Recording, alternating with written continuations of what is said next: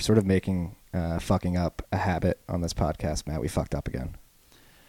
Yes, we did. We realized right afterwards. Yeah, we got so passionate towards the end of the episode. This is a good episode, freaks. We high-fived after we hit end record after this episode, but we forgot to mention that we're recording a live episode of Rabbit Hole Recap next week at the Bitcoin 2019 on conference. the rooftop. On the roof to end it out. It's a beer garden on the rooftop. So if you freaks have been on the fence of whether or not you're going to go, maybe this is a little bit of an incentive to push you towards the conference. If you use the code TFTC25, you're going to get 25% off your tickets. And hey, we're going to be doing it live. We have no idea what's going to happen. We had one live show before in early January for the 10-year anniversary. It was a fuck ton of fun. Prices up 3x since. Prices up 3x since. Five drink Matt came out. He might come out next week. We don't know. Nah, he's not. Maybe 4 drink Matt. Okay, we'll find out. I'm pumped for the conference. Are you? Oh, yeah, it's going to be great. It's going to be a great time. Hope to see plenty of you there. Yeah. So, again, Bitcoin 2019 conference, TFTC 25, if you guys want 25% off that. Cheers. Cheers. What is up, freaks? It's your boy Marty Bent here on a Wednesday night, off night for a Rabbit Hole Recap, sitting down with Matt on a gloomy, rainy Wednesday night. What's going on, dude? Excited to be here, as usual. A lot to talk about. Before we jump in to what we have to talk about, we are at block 581,487, according to my node, which was launched via Pierre Rochard's node launcher. Shout out, Pierre. And according to the Trade Block XPX index, the price of Bitcoin is $9,168.52. And this episode of Rabbit Hole Recap is brought to you by Unchained Capital. You freaks know all about them. They have the 2 of 3 multi-sig vault product that allows you to store your Bitcoin, and Unchained will be one key in that 2 of 3 multi-sig. And if you ever need their help to sign, you can tap them on the shoulder and say, hey, will you sign this for me? I'm trying to move some coin. They're there for you via the vault service. They also have their lending service on the other side. And eventually you'll be able to use your Bitcoin in your vault to take out US dollar denominated loans, so you don't have to sell your Bitcoin and avoid those tax events. And then on top of this, if you freaks are going to sign up now, you're going to get 3 free months of Safe Adenomosis, the Bitcoin Standard Research Bulletin. Go to unchained-capital.com/vaults. Unchained-capital.com/vaults. Also brought to you by the Cash App. Cash App hot in the news this week. It's been hot for the last 2 years. Number 1 app in the finance store, as you freaks know, for the last 2 years. First P2P payments app to let you buy and sell Bitcoin and send to a personal wallet. And now they're rolling it out. You can send it from your own personal wallet back to the app if you ever need to sell Bitcoin or fund your cash card with some digital cash.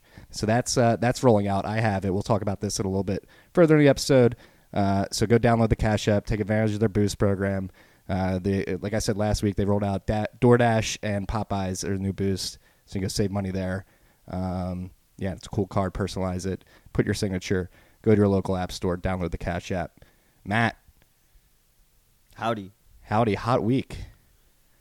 Are you feeling tired of the Libra talk already? Yeah, that burnt out like within a couple hours. That was pretty crazy. Yeah, we're about to bring it back up and probably talk about it for a good bit here. So for you freaks that probably already know, Facebook has come out and launched their what did they launch? They launched a blog and a GitHub page about and a test net for their like a Splash website. Yes, for Libra. They announced it. They formally announced it. So it looks like it's a quasi SDR they're looking to create. Well, the first thing that's really important is they went with Libra, right? Yes. Not Global Coin. It went with Libra. Smart move. Smart Way better move. Name. Really coming at the Winklevi there. Bold move, I think. Gemini versus Libra. Yes.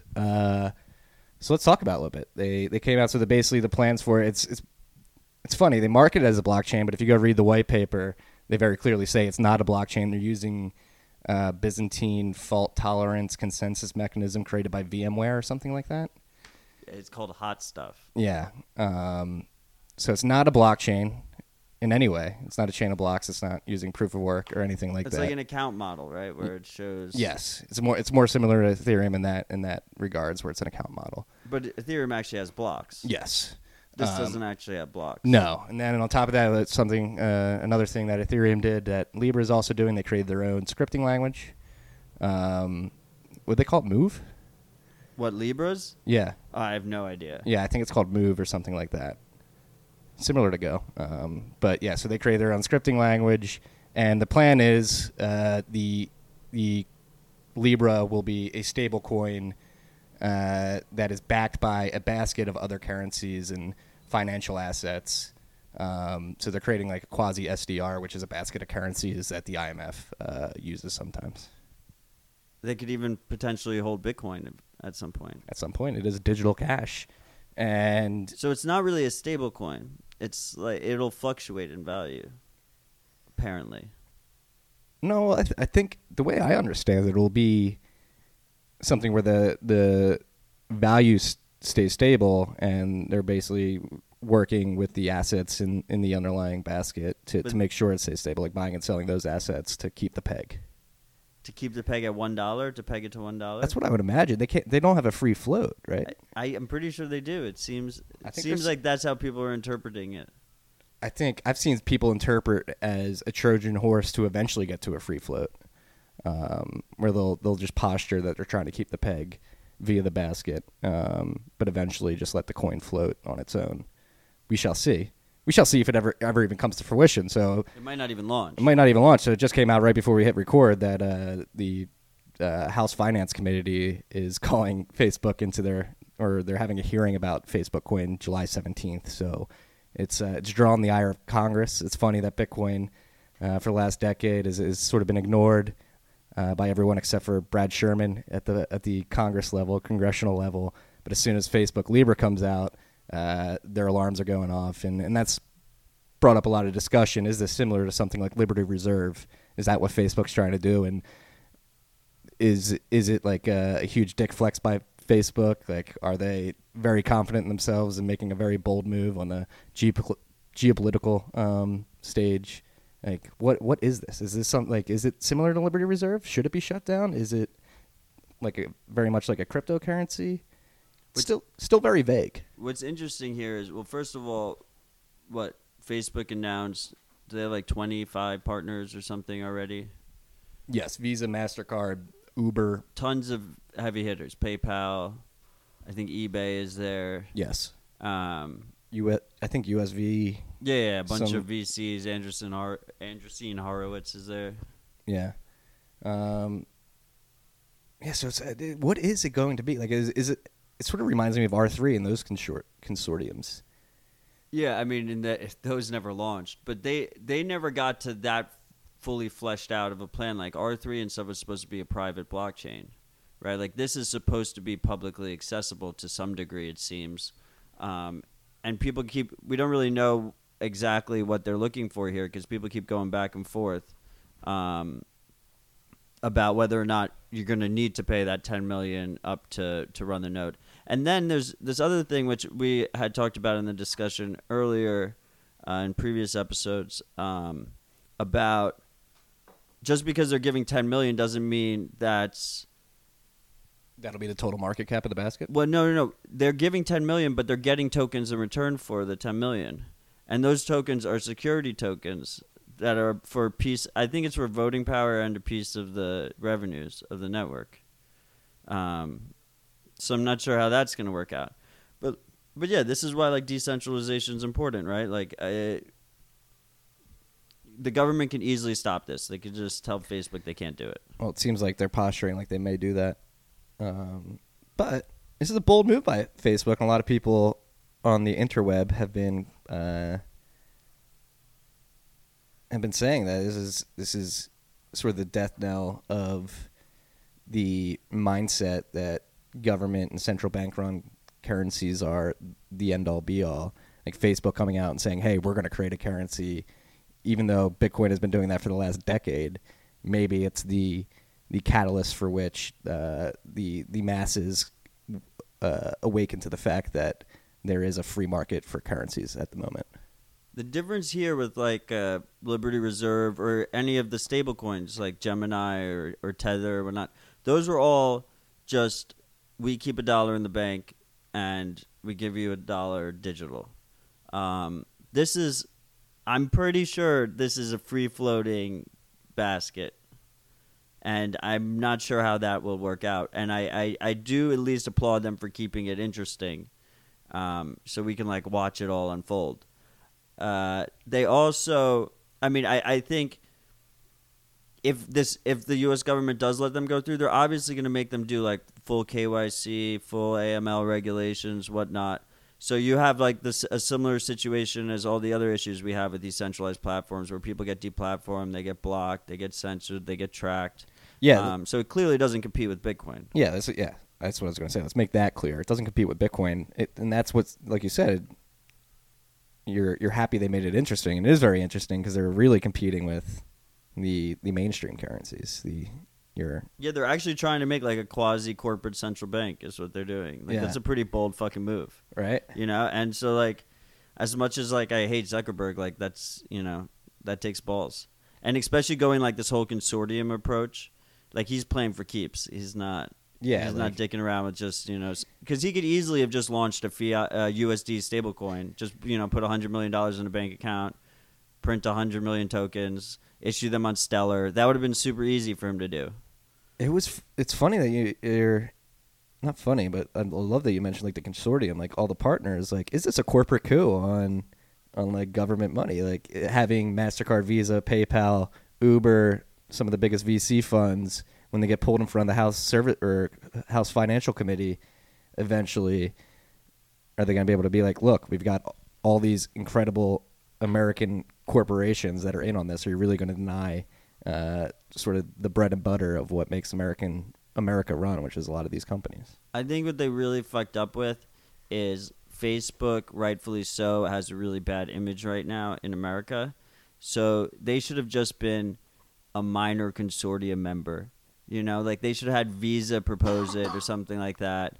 They should have started with just, we'll do a fiat backed. And then once they have that US dollar one out, then, start messing around with free floating ones when you already have the whole infrastructure in place. Like they were a little bit too, it looks like they were a little bit too bold with it, which also kind of reminds me of the whole Kin ordeal where they thought they're like above the law. And, if you take steps too far, like the government will, eventually step in. All right, let's put some odds on this. What are your odds of it actually launching within the next year? Well, they said they're going to launch in 2020 is their initial, right? January 2020 or something. All right, let's change the. They probably won't. By the end of 2020. What are the odds? Like 20%? Yeah, I would put it even lower. I'd say like 10%. I don't know, just because it's like a pretty fleshed out plan to begin with. The only way they don't is if the U.S. Gov blocks it. And, I think there's, a bunch of people posted. I know Ty posted that E-Corp, Mr. Robot clip. Let's shout out Mr. Robot for providing us with ammo years ago for this situation. It's perfect. And that's the argument they'll make, right? So this is going to be fully regulated. You'll know everyone who's transacting. You'll be able to try, like, we'll bend over backwards for you. It'll be, your currency as well. And I think like that's like a decent argument, especially as like a way to potentially try and defang Bitcoin. Do you think it could defang Bitcoin though? No, I don't think so. But I don't think they realize yet like the implications of Bitcoin. No, certainly not. Which segues us into our next topic, which is Cash App opening up deposits, which we talked about in the ad. Disclaimer: Cash App sponsor this podcast. Which we talked about in the ad. Yeah. But they open up deposits, and it's funny to see the dichotomy of the approach Facebook has taken this to Square and Cash. You have two tech titans in Zuckerberg and Jack Dorsey, who started the two biggest social networks in the world, and they're going completely different routes. And it seems that Cash App is sort of getting that Bitcoin has bigger implications than some might realize at this point. Yeah, I mean, Cash App's clearly going, Square seems to be going heavy in the Bitcoin direction. They're very focused. I think the big thing about this deposits, you always could withdraw Bitcoin from Square, but now from Cash App, but now you can also deposit Bitcoin to Cash App. And then once you're in there, you can sell it for US dollars, and you can use that in the Cash App ecosystem. So you can either send that to a person or you can use that through your Cash Card, right? And that's a Visa debit. You can use it anywhere Visa is accepted. You could even send Bitcoin straight to Cash Appers now if they had their deposits open. They could just send you their address. Oh, right. You can just withdraw to their address. Yeah. Right. Yeah.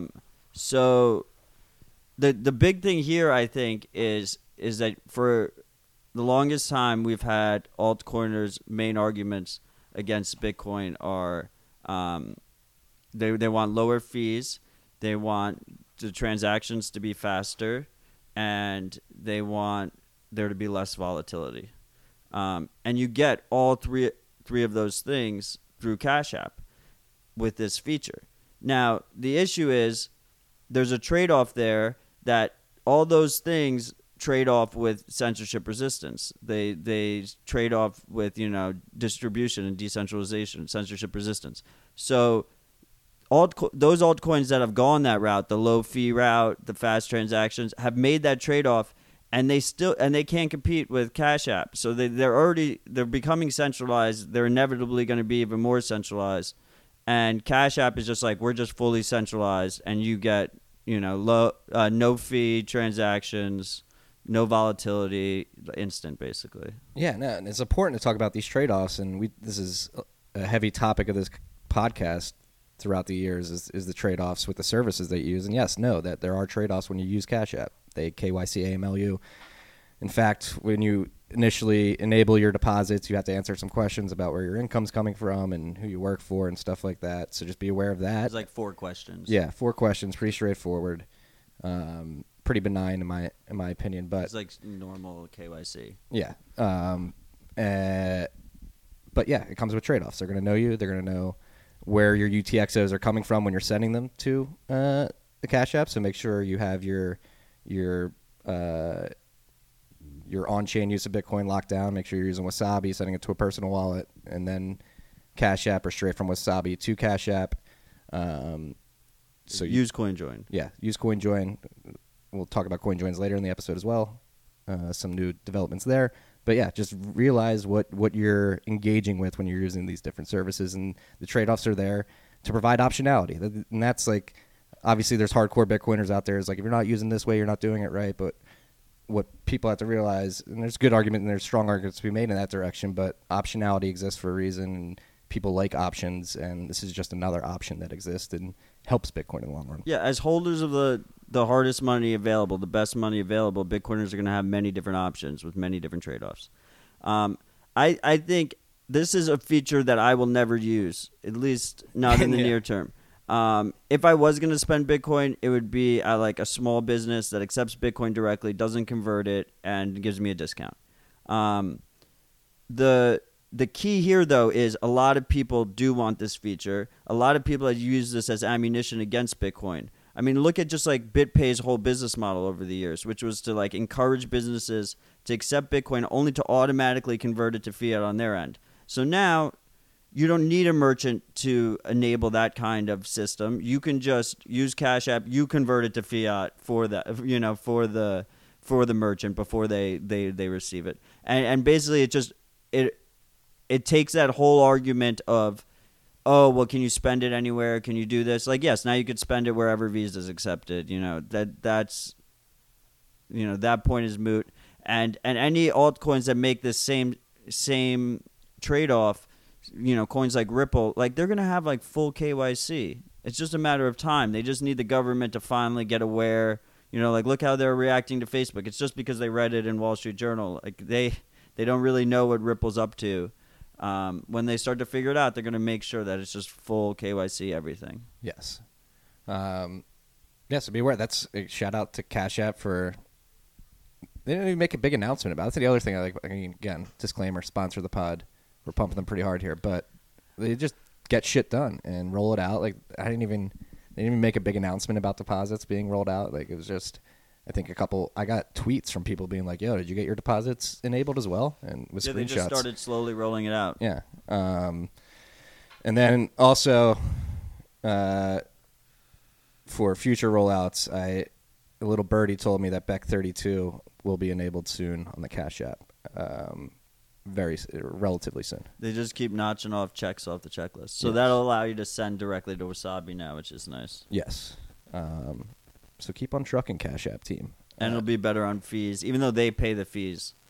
It'll be better on fees and for the network and whatnot. Yeah. So beware of that. That was a big enough. I mean, the rollout started over the weekend, it looks like, and And they started batching transactions too. boss. Looks like they're going to their Bitcoin OpTech meetings. There you go. What was I going to say? I forget what I was going to say there. On to the next one. Whirlpool, talking about CoinJoins. Whirlpool beta's been released, correct? Yeah, they had Or is alpha? a bunch of I think they're calling it alpha. I don't know, but either way, it's their public testing round. They were doing private testing round that I was participating in. Now they're doing the public testing round, so anyone can download the Whirlpool client. You download it on your computer. You pair it with your Samurai wallet on your phone, and then. Yeah, so it does the coin joins on the computer, and then you can send them within the app in the Samurai app on your phone, which is pretty cool. And these have smaller minimums than Wasabi has at the moment. Right. So first of all, from the get-go, they're supporting multiple pool sizes, which in Samurai they're not. Samurai is just there's one pool size. It's 0.1 Bitcoin minimum. Wasabi. 10 million sats. Yeah. That's Wasabi. That's Wasabi. And then Samurai, there's two pools available to you. There's one that's 5 million sats, so 0.05 Bitcoin. And then there's one that's 1 million sats, 0.01 Bitcoin minimums. And they default to smaller round sizes. So Samurai round, the Samurai Whirlpool rounds are at 5 people, 5 participants. And then Wasabi rounds are either every 2 hours or when 100 participants are hit. So it's two different approaches. The idea with Samurai is that you'll have a little bit of privacy quickly, and you can just keep remixing to get to your desired anonymity set. From your experience, what's better from a fee perspective? Well, I mean, I imagine Wasabi will be better from a fee perspective because you have, less rounds. With more participants per round, but I've just started getting Test Samurai. They're still building up their liquidity and whatnot. So there really hasn't been enough time to make any kind of real conclusions. Yeah, so we're going to drop that GitHub page in the show notes. Make sure you guys go check that out if you're running Samurai wallets. Start experimenting with it. Start coin joining. The spend from Samurai Wallet, I've been told, is just they have a tighter integration coming, but like just as it is right now is super slick. You just press the menu button, you press spend from Whirlpool, and you can just spend from your Whirlpool balance. And they have good coin selections going on too. Like they'll let you know like what it's connected to before you send it and stuff like that. Well, it's the same way they did it previously, which is you can freeze unspent outputs. Yeah. And they the Samurai team, they've been putting cool charts from oxt.me about their Whirlpools, visualizations of it. It's just like nothing important, but really cool to look at, see. It looks cool. Yeah. See how everything becomes entangled. IOTA was working on Tangle, but I think Samurai figured it out better with their Whirlpool. Again, we'll put that in the show notes.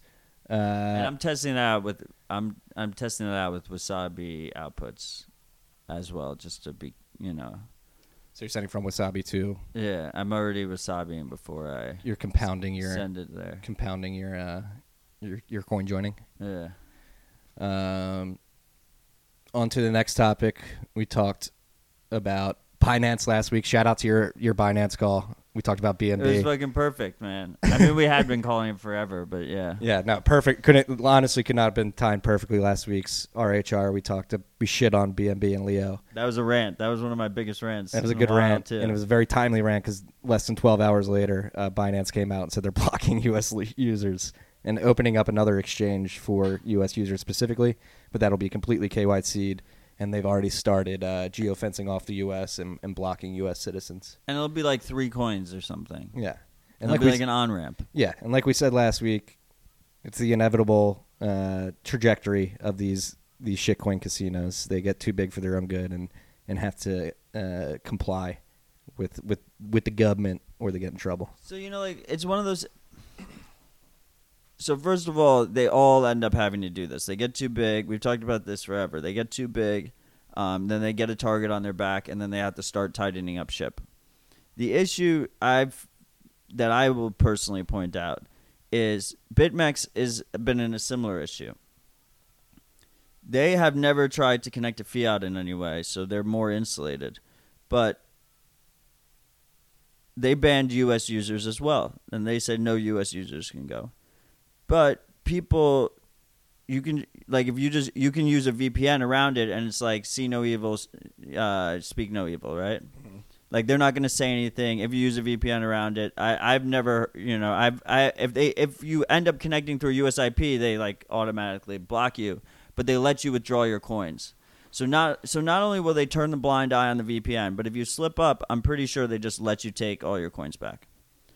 They just close your account. With Binance is flagging VPNs, like shared VPNs.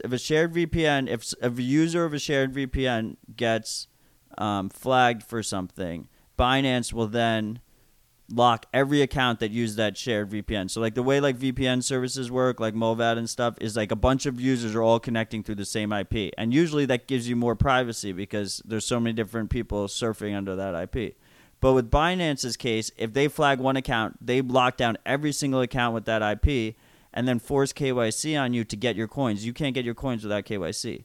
So I think that to me implies that they are feeling extra vulnerable. Like they have to go above and beyond to make like that's super risky for a U.S. user to use in that situation. So they're going above and beyond to be regulatory compliant, and that's because they're a huge target. And I think that users will gravitate towards new options that respect privacy and don't require KYC information for altcoin trading, which never connects to fiat in the first place. Yes. So good call, good rant, good timely rant last week. Binance geofencing off U.S. users and they plan to open. The CZ came out and said this is a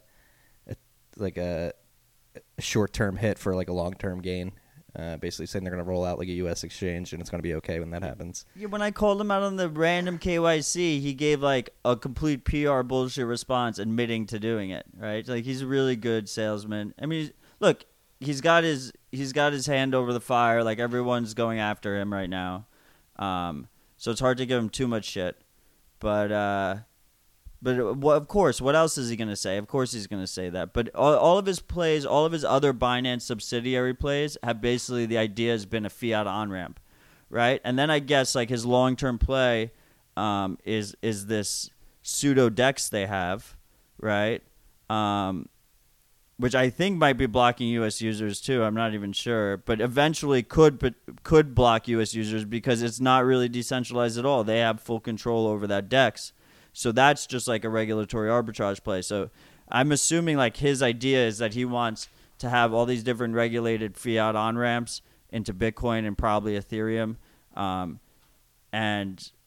So you give them the fiat on-ramps and then they can come into his DEX, his pseudo DEX. That's not really a DEX, but it's non-custodial, I guess, even though it's all in the BNB chain, which is completely owned by him. So yeah, it's all a facade to keep the show going and make it seem like Binance is still what it once was when it was a pure shitcoin casino, but it's not. That again, the honeymoon phase is over. They got too big for their own good, and this is what happens. This is inevitable. We've said this many times. We don't have to repeat ourselves. It feels good to be right though, doesn't it? I mean, to be fair, Leo pumped in the meantime. So on the Binance news. I mean, just in general, it just keeps pumping. So that part of the rant has not been proven correct yet. Not yet. But markets can remain irrational far longer than you can remain solvent. Not that you're trading that play. And then also we have Binance added they created like Bitcoin Tether, wrapped Bitcoin or whatever. Yeah, I don't understand this. It's a Bitcoin stablecoin I mean, it's on BNB. It's a token on BNB chain that represents like a certain number of Bitcoin they hold, right? So each token is it's like Tether, but instead of US dollars in an account, it's Bitcoin in an address.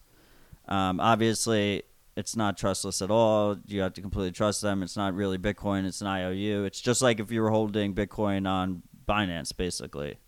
But it connects that DEX ecosystem with the largest trading pair in altcoin land, which is Bitcoin. So it goes in hand with that play. But the question comes down to, do regulators let him just say it's a decentralized exchange when it's not fucking decentralized? And I think inevitably they won't. But until then, it's just kind of like cover. Yeah. So we'll be following that shit show as it unravels. It's been unraveling pretty quickly. So we'll see if Binance US ever comes to fruition and how popular it will be if it does. The real question, which I'm asking myself, is what will be the next altcoin casino? What will be, we had Bittrex, we had Poloniex.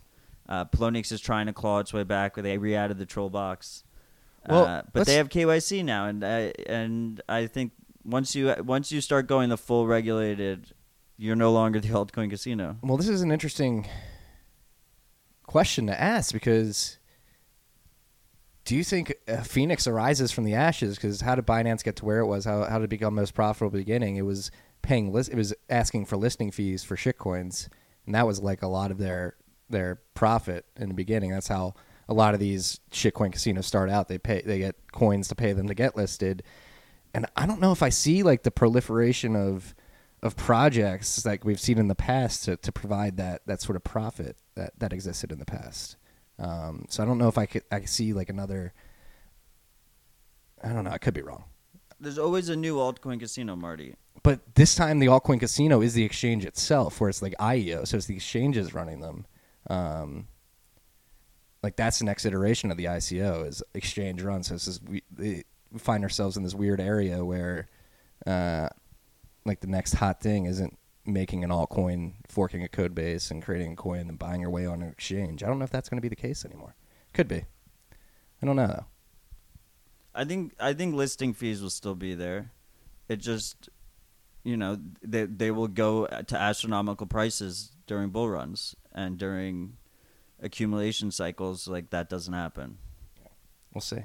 I'm skeptical. I'm skeptical that business model is repeatable in the future. But I think regardless of that business model, you're still going to see like a new altcoin casino, whether that's like a pseudo DEX, whether that's just a bucket shop that operates in a different jurisdiction.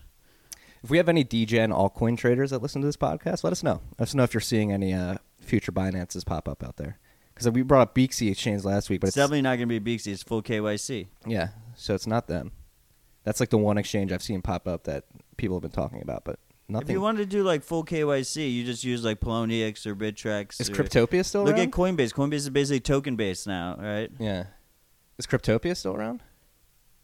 I don't fucking. No, didn't they? They were the ones who got hacked. They're the New Zealand one that's got. Yeah, they got hacked and they're in bankruptcy or something. Yeah. Didn't they? They brought the police involved. The police were like, I don't even know how to send an email. What the hell is this internet money you're talking about? You got internet money stolen? I thought it was digital tulips, man. Exactly. How did you get these flowers stolen? Then they just had to go into bankruptcy. That was completely fucked. R.I.P. Cryptopia. Yeah. So again, if any of you freaks are aware of a shitcoin casino popping up, let us know. We want to follow it. I think we'll go. I think that like shitcoin traders got a little bit spoiled with Binance.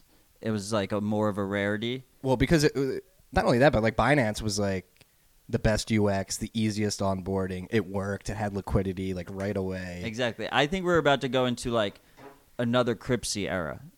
So there's going to be like they're going to flock to an exchange. Big Vern coming back. That's like really shitty, but everyone just copes. They just deal with it because it's like the only place they can trade. Mm-hmm. Like that. That's what I think's about to happen. Where in the world is Big Vern? What the hell is he up to these days? He exit scammed, right? Didn't he? Did he go to jail? I'm not sure if he got arrested. He was like Florida based. He should have. Yeah. Okay, enough of that. Enough of that. Next topic, Lightning Labs. They released their Lightning wallet today. We both downloaded it immediately like good Bitcoiners. Both downloaded it. I'm still syncing. He's on iPhone. I'm on Android. I synced within 40 minutes. I'm on hour 2 right now. Okay, see, look, unlock with PIN. I know Matt's pin. Yeah, my super secure PIN. Look. You're in So mine synced and it was working, and now it's, they say this one's definitely alpha. They say, yeah, this is definitely alpha. and now it won't open. So I have $50 on there. I think it's 600,000 sats. Yeah, I recovered from a seed phrase and have a good. We'll have a good chunk on the Lightning Network there when it finally syncs. Seems to be a little buggy right now, but it's out there nonetheless. So I use this on computer. So on computer, it's synced within like 10 minutes. So the idea is that it doesn't use a Bitcoin full node. It uses Neutrino. So it downloads block filters, which is like a little bit more private way of doing SPV. So you have no node, you have no Bitcoin node, but you run a full Lightning node. And then they enable autopilot to begin with, so it's supposed to it takes your money that you deposit and just immediately puts it into what it thinks is a well-connected node, so then you can immediately send out. And then the idea is that once they add loop and stuff, you'll be able to, you do that, and then you just balance out your channel so you can receive instantly as well. It's a very seamless process. On computer, it just works super seamlessly. It's a beautiful UI, too. But you and I have a little beef with the name of the app. Yeah, it's like this Coinbase blockchain shit all over again. Like I can't call the app Lightning, right? It could be cause for confusion. It's gonna be so confusing. There's gonna be the Lightning app. Yeah, I don't know. We officially changed the name of Tales from the Crypt to Tales from the Crypt, a Bitcoin podcast. There you go. Could they change it to something like Lightning Wallet app?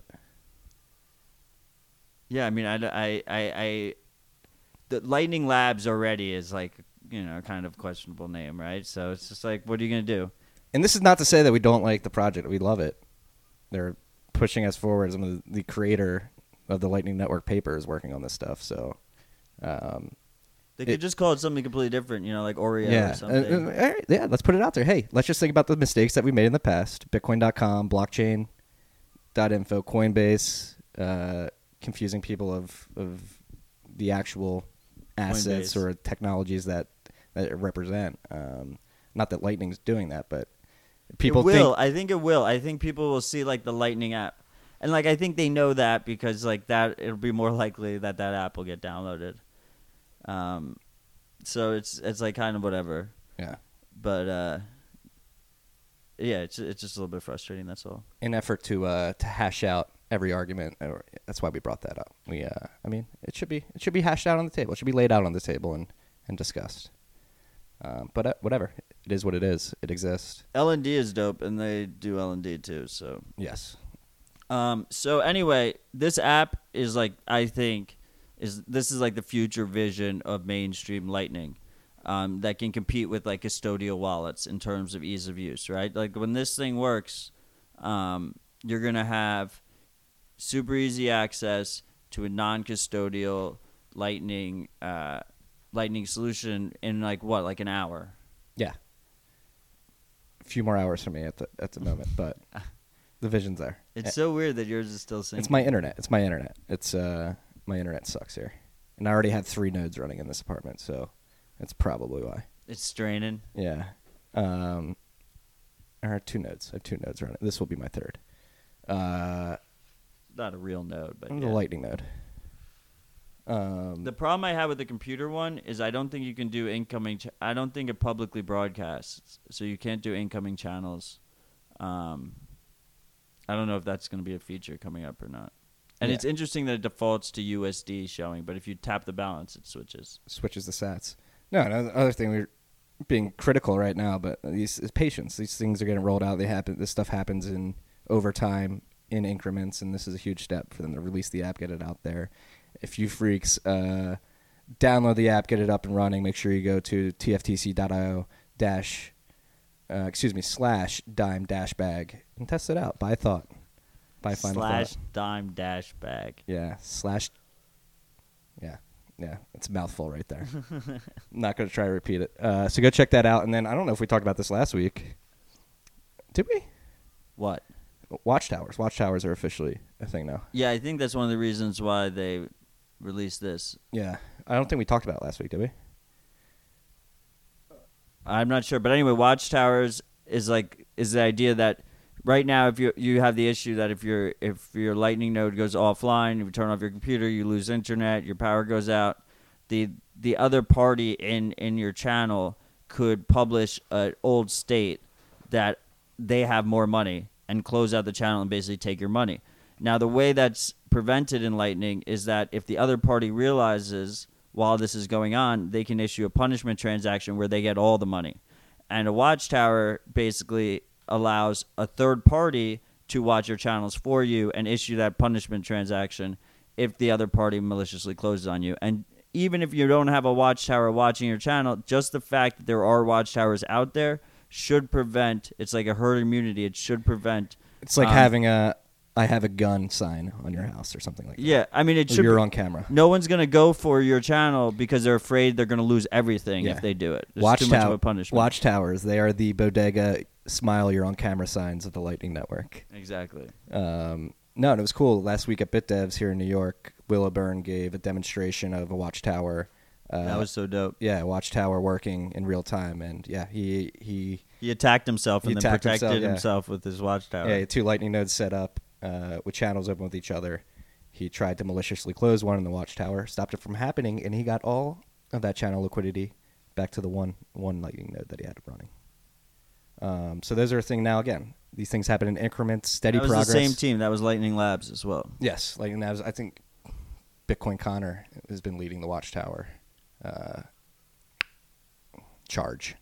So shout out to Lightning Labs for dropping this app and watchtowers within 1 week. Badass. Yeah. On to vulnerabilities. A lot of vulnerabilities this week. I woke up early this morning and saw Vladimir is one of the lead maintainers of Bitcoin Core tweeting about a Firefox vulnerability. It's a 0-day flaw that attacks. Is it a crap? I don't think we know what the attack is, right? It uses JavaScript, right? Yeah, it uses JavaScript. But we don't know what they get out of it. It's probably they break the sandbox is the guess. It's a type confusion vulnerability. Can occur when manipulating JavaScript objects due to issues in array.pop. This can allow for an exploitable crash. We are aware of targeted attacks, and this will, in the wild, abusing this flaw. So it tries to crash your browser and take the data that they didn't give a full release because it's such a critical vulnerability, and they sent out the patch. Yeah, 0-day doesn't sound good. But it seems that then they can execute code on your computer, which if you have cryptocurrency in a on browser a wallet on your computer, in a Joule extension, something like that, or any other kind of sensitive information. Yeah. So update your Firefox. It doesn't look like I don't think the update's out on Linux yet. So, don't use Firefox until it's out. I think maybe you have to push it manually. But, just be aware. Yeah. I put the version number that you need. It's version 67.0.3. Right. You probably currently have 0.2, so make sure you get that 0.3. Yes. So be aware. Firefox users out there, make sure you update. And especially if you have any cryptocurrency on online wallets or extensions. I mean, you shouldn't have much on there, but yeah. Yeah. And then, so another one, not on the list, but we remembered right before hitting record is YubiKey. This is coming from the top of my head, so the exact details might be wrong, but I'm pretty sure if somebody gets access to at least 3 public signatures, they can sort of reverse engineer the private key. Yeah, they got completely owned. Yeah. So that's not great. That's not great at all. Yeah. So that's YubiKeys, for you freaks that don't know, is a 2FA solution, a hardware solution to 2FA. You plug in the little USB drive or Bluetooth it, and that acts as your two-factor token. Do you think they need physical access to get those signatures, or could those public signatures are public in some places? Correct. I'm not sure. I didn't really. I don't use I use Google 2FA. Yeah, like the software based. I use an open source one on my phone, and I think that is I mean, except for like the U.S. government, that's like a pretty strong threat modeled out compromise trade-off. Yeah. Like, who wants to carry around the USB drive? And as you can see, like in this case, so I imagine they're going to come out with new ones.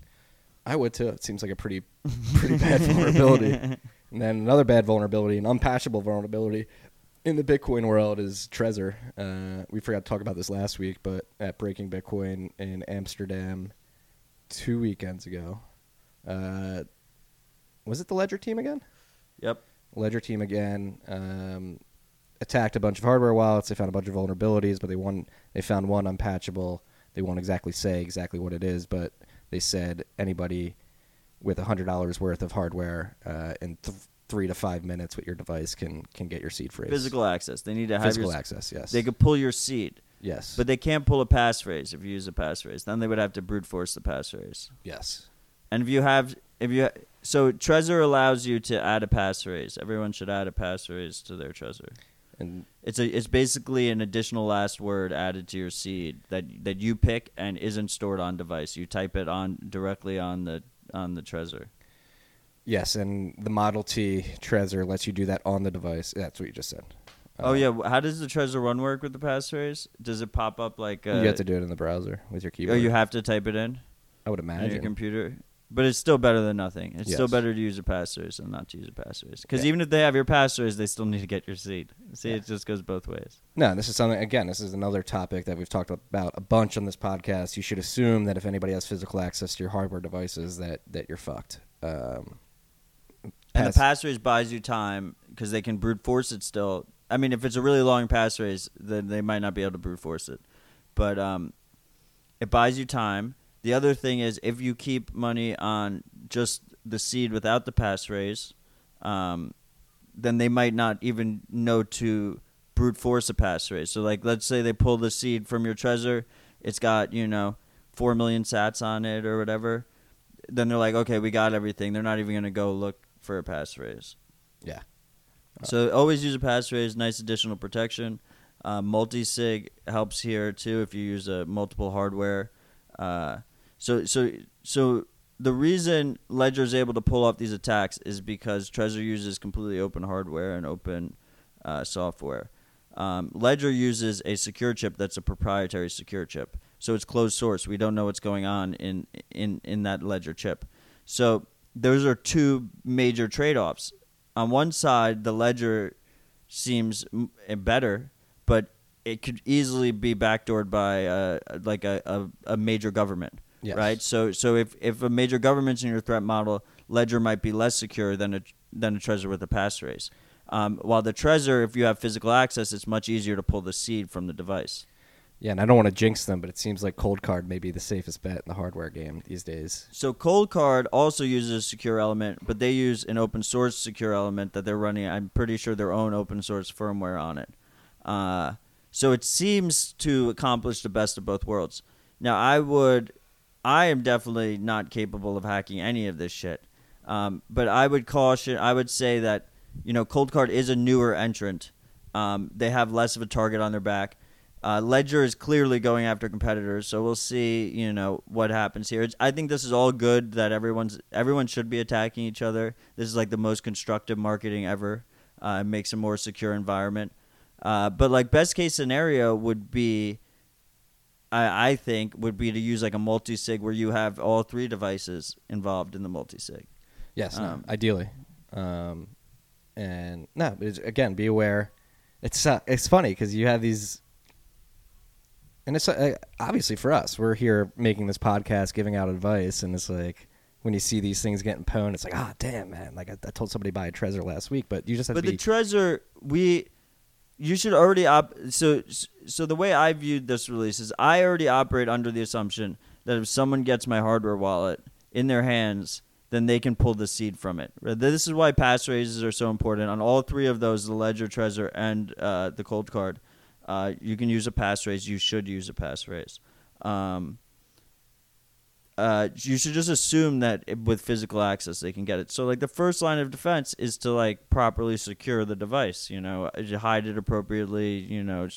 Store it in different, use different threat modeling, and that's even easier if you use a multi-sig, because then you could balance those different trade-offs. Yeah. So again, be aware. Just be aware that this stuff exists. Because like if you're keeping like your seed on a piece of paper, it's just as vulnerable. Yeah. But it's more vulnerable, right? At Yeah. least with the Trezor, they need to have like specialized know-how to get into it. Yeah. No, and I think it's a good point to be made. I like that you said it's good. It's overall constructive, and it is overall constructive, and it's probably good that this stuff's being found out now, and Bitcoin price point is not as high as it could potentially be in the future. So figuring out all these vulnerabilities and patching them before they become real threats, and the incentive to actually go get physical access to people's Trezors is increased. And Ledger was good about this too because it is unpatchable. So they spoke to Trezor. They decided not to release how they did it so that it'd be a little bit more difficult for other people to replicate it. And Trezor basically, usually like the way you prove that you've broken something is by showing how you did it. So instead, Trezor was just like, yeah, they did it. Like that happened. So like Trezor admitted to it happening. Ledger explained that it happened, but no one said how it actually is done. Yes. No, but it does require physical access. Ledger has a whole team dedicated to just brute forcing and breaking the stuff. Yeah, I mean, once you get down to physical access, like the person can just, like they could put a gun to your head. Yeah, what was the other one? They had a keep key vulnerability too, where they found like a glitch in the UI that helped them find seed phrases as well, or pins, I believe. I don't know. I don't like the keep key because it's just it's a Trezor fork, and it just seems like kind of like scammy. No, not scammy because they're reputable. I don't. I think it's like almost like a side business. It seems like a side hustle, and it doesn't because it's Shapeshift. Shapeshift owns KeepKey, and they're just forking Trezor and just continuing that. So I don't love that in that regard. Staying on vulnerabilities, I have not seen this one. You put this in the show notes. Celebrite states they can crack current all popular phones with physical access. So another physical access attack. What is this? Yeah, I mean, even the most recent iPhones, that's the big revelation, I think, for people. Like, it can do all the major Android phones. Actually, if you have like some like run-of-the-mill, mid-range Chinese Android phone or something, they might not be able to get in because they don't support them all out of the box. Yeah, they're like marketing this a comprehensive solution to access iOS and high-end Android devices. Bypass or determine locks and perform a full file system extraction on any iOS device or a physical extraction or file system, file-based encryption, extraction on many high-end Android devices to get much more data than what is possible through logical extractions and other conventional means. Scroll down. They have like a really good chart. Oh, there it is. That was it. Up one more. But yeah, so they can basically just completely own. They're saying, at least, I mean, I imagine they're puffing their chest a little bit, but they're saying they can completely own the iPhones, the newest iPhones, the newest Samsung devices, as long as they have physical access. Yeah, so we'll put this. You got a UTM link to this. Somebody was tracking you on this one. We'll put this in the show notes. It was from their Twitter account. Oh, okay. But yeah, I mean, so they're puffing themselves. Like, I imagine if you use a obnoxiously long passphrase on your iPhone, you might be better off. So like you can, I imagine, I think on the iPhone you can set like PIN, you can set like a bunch of different things. But if you go with actual passphrase and type in your actual passphrase, like it'll be a lot harder for them to do it before it erases itself. I mean, that's all going with Apple not providing backdoor to the government. Supposedly they don't, but you're still trusting them because it's all closed source. I don't think we talked about this yet, but Apple, their latest announcement, I like their anonymous email things that they're doing for people when they sign up for apps. And the credit card thing, it was pretty cool. Yeah. Anonymous credit card number. It's just burner numbers and burner emails. Yeah. It's pretty cool. You can never tell. Are these corporations evil? Are they trying to help us? Are there good corporations out there? Is the incentive always trend towards becoming a statist arm of the state? I think Apple is a very is great for privacy if the U.S. government is in your threat model. As long as you're fine with the U.S. government, everything else, like they're probably really private. They're probably on, and they're probably being honest about it in that regard. Because they make some money. That's their business. The incentives. It's all about the incentives, right? That's their business model. Their business model is selling you hardware, selling you services attached to the hardware. It's not ads. It's not tracking. So it tends to drive them in the right direction. They kind of stumbled into this privacy thing, and I think they're just embracing it. Yeah. Yeah, so there's a lot of vulnerabilities out there that came this week. So we got Firefox, YubiKey, Trezor, and now this cell phone brute force. So be aware. These are the guys that broke the one. Remember the court case on the San Bernardino shooter with the iPhone? And the that they FBI couldn't said get we in? don't need your help anymore, Apple? They used Celebrite. Okay. That's the same guys. And then Apple came out with their new security chip and their new encryption and the way they did it and did all this stuff, and then Celebrate broke it, and now it looks like Apple's going to come out. It's like a whack-a-mole thing. They go back and forth. Yeah. Yeah, so beware of that stuff. It's out there. And, yeah, just take check of your threat models and your security and your OPSEC and react accordingly. Yeah, I mean, just assume that if someone has, just like your hardware wallet, just assume if someone has physical access to your phone, they can do fucked up shit to it. Yeah. Back to Bitcoin. Back to some more cool news, more positive news. Bitcoin hash rate hit an all-time high this week. I'm checking BitInfo charts right now. It's What saying about the death spiral, Marty? it could still happen. You never know. You never know.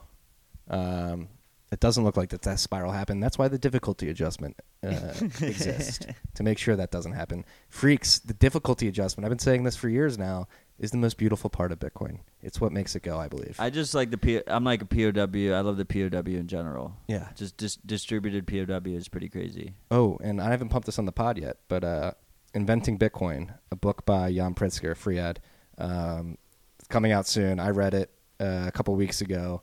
Actually, my wife and I read it together. It was cool. Really cute. Really romantic. really cute afternoon we had there. But we both learned a lot, and it's less than 90 pages, and you'll be, for anybody who actually wants to know how Bitcoin works and sort of the incentive system and how proof of work and transaction ordering and all that stuff comes to play, I think Jan does an incredible job of laying it out in a very succinct format, and it's a great resource. So when that drops in the next couple weeks, hopefully, make sure if you have any Bitcoin curious friends out there, like, how the hell does this work? I would give them this book, 2 hours, and you sort of understand it. He puts it in very good layman's terms. Badass. But back to the stats, hash rate hit an all-time high this week. I'm looking at BitInfo charts. It's saying the highest point I can see right here is 61.76 exahash per second, but I feel like it was higher than that. Doesn't TradeBlock have it? Does TradeBlock have it? TradeBlock are... Anyway, it definitely hit the all-time high, right? We're like hovering right next to the all-time high. Definitely hit all-time high. And then that's just awesome. It TradeBlock. makes sense. The price is going up. Yeah, TradeBlock does Blocks have are getting confirmed faster when the price goes up. Yeah, so around 62.2 exahash per second. And it's probably a combination of two things. It's a combination of new chips and a combination of people bringing on old hardware that wasn't profitable until the combination of this current difficulty adjustment and the rising price came together. Yes. And word on the street is that WhatsMiner is coming out with their next batch of miners, and that's going to be the most efficient, powerful miner. And I believe they're supposed to hit the market in late July, early September. So look around that period for an increase of hash rate as well. Interesting. Yeah.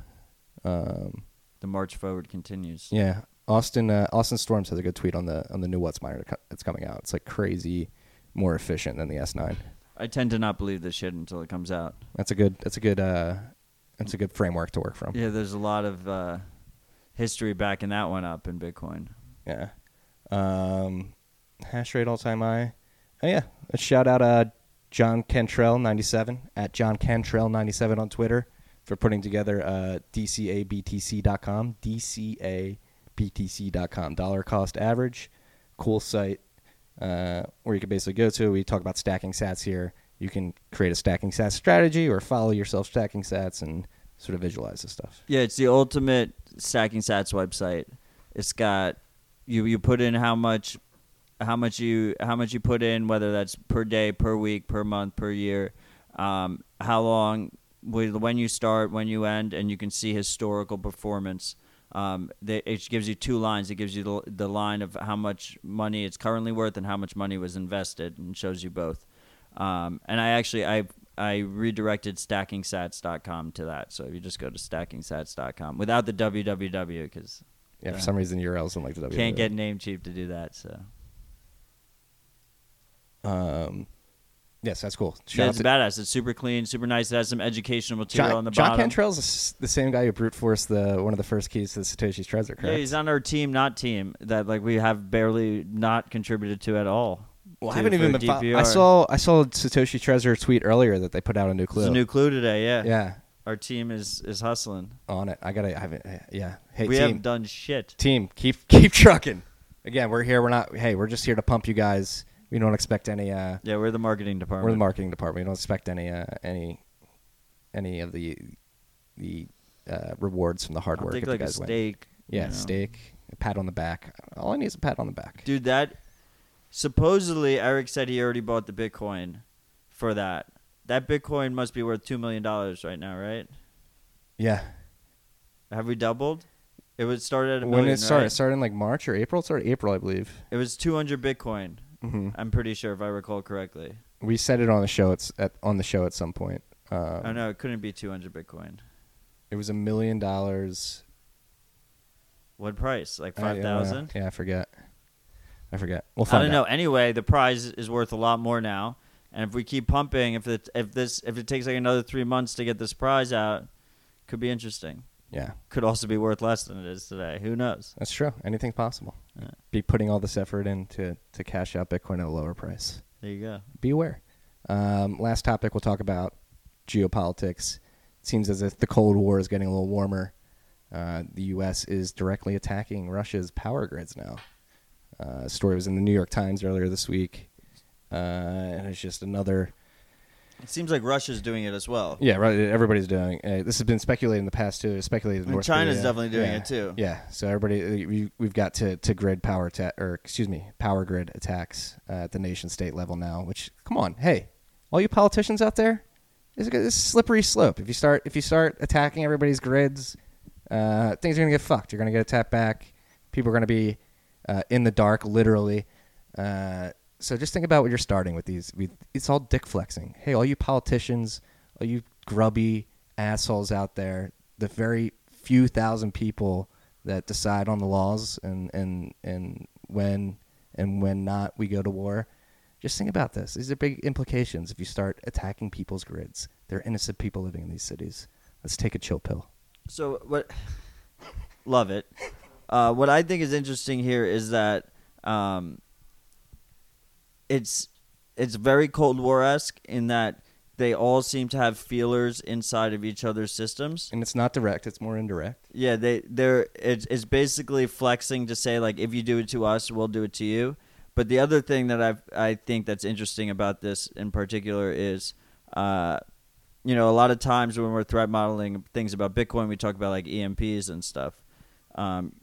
You could easily see unsecured power networks getting hit by cyber attacks instead of necessarily an EMP. Yeah, or an EMP. Yeah. Yeah. No, this is like the last. It might not be the last Bruce Willis movie. What am I thinking? I don't know what you're talking about at It's all. honestly, it's God, what's the movie I'm thinking of? Bruce Willis. Where's the cop on Christmas? Oh, fucking... I watched every single one of those movies. Me too. I'm just like, Yeah. it's one of. The last one was a cyber attack, Yeah, right? yeah. It was. This is gonna piss me off. You freaks are definitely screaming the movie name. It's going to piss right me off. now. When you're talking- Are you going to look it up? I'm looking it up. Got to go to IMDb. This is ridiculous. Die Hard. Die Hard. Die Die Hard Hard. 4, I think, was the one. I don't know. God, how did we not know Die Hard? Die Hard, yeah. Came out like, just it happens in the moment. You can't remember. Whenever you try to think of it too hard, it never comes to your mind. They had that ridiculous scene with the jet and shit in that one. Yeah. Kevin Smith was in that. I like that Die Hard. It was a good Die I mean, Hard. people have been talking about like crazy cyber attacks for like ever, right? Yeah. But I think this could get more real. It is getting more real, when, it seems. And especially when like Bitcoin mining enters the picture and stuff like that. If you just have a large amount of money stored in the system, then there could be some interesting attack vectors that use this kind of thing. And I mean, I also think this shows the benefit that some miners will have disconnected, like On their personal grids, yeah. Yeah, we talk about stranded power, about how Bitcoin enables stranded power. Well, in this situation, stranded power actually gives them an additional benefit in that they wouldn't be affected by grid-level attacks. Yeah, so it's interesting. So we've talked a lot about vulnerabilities. So Firefox, YubiKey, Trezor. Are we Die hard. Energy grids. Like, we talk about being born at an inflection point. Like, are we at this part where like we're figuring out all the vulnerabilities and they will be fortified throughout time, or will this be like an ongoing battle where everything's just always susceptible, and we have to deal with it, or are we finding out the pain points now and they will be cemented over in the future? I think part of the reason that it's even being proceeded with so heavily by all these major countries is because Russia has already done it. They did it in Ukraine before I think they did it in Georgia. Yeah, as well. And so when this is how I think the natural world progresses, right? You had the attacks and then you had the solutions. No one like ever thinks ahead. They usually are just like patching shit as it goes. So it's better if everyone just like gets it over with. This is like a little bit like you knock down a whole country's power grid. Like you could have, or like they were talking about in this article. I mean, I don't know how much is fear mongering or not. So take it with a fucking grain of salt. The New York Times is a blog that tends to fearmonger a little bit. But the U.S. government is also super inept when it comes to securing their systems. So anyway, this was saying how Russia was able to probe into some of our nuclear reactors. And so like you can imagine like you can do some crazy shit with that. They weren't able to get into like the control systems. They're like specifically isolated, yada yada yada. But there's different attack vectors you can do here once you're able to infect these systems. Another message to you grubby politicians out there: can we figure out our nuclear security? Because I'm pretty sure like nuclear weapons are still run via like 15-inch floppy disk and stuff like that. It's time to come into the 21st century, especially when we have enough nuclear weapons on the planet to blow it up. So let's figure that out, please. It's too expensive. I don't want to pay to upgrade it all. What if we have to? I don't know. We'll just patch it. And if there's a problem, we'll patch it. You grubby politicians went crazy in the mid-20th century, building all these nukes. And that's a problem we have to deal with in the future. Our kids will have to deal with too. That's like that stuff could be potentially like degrading and stuff like that. Something to think about. Grubby politicians.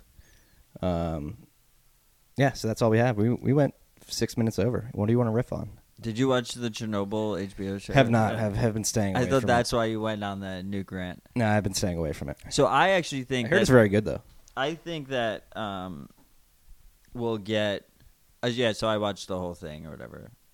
But that's besides the point. I think nuclear power is going to be progressed forward.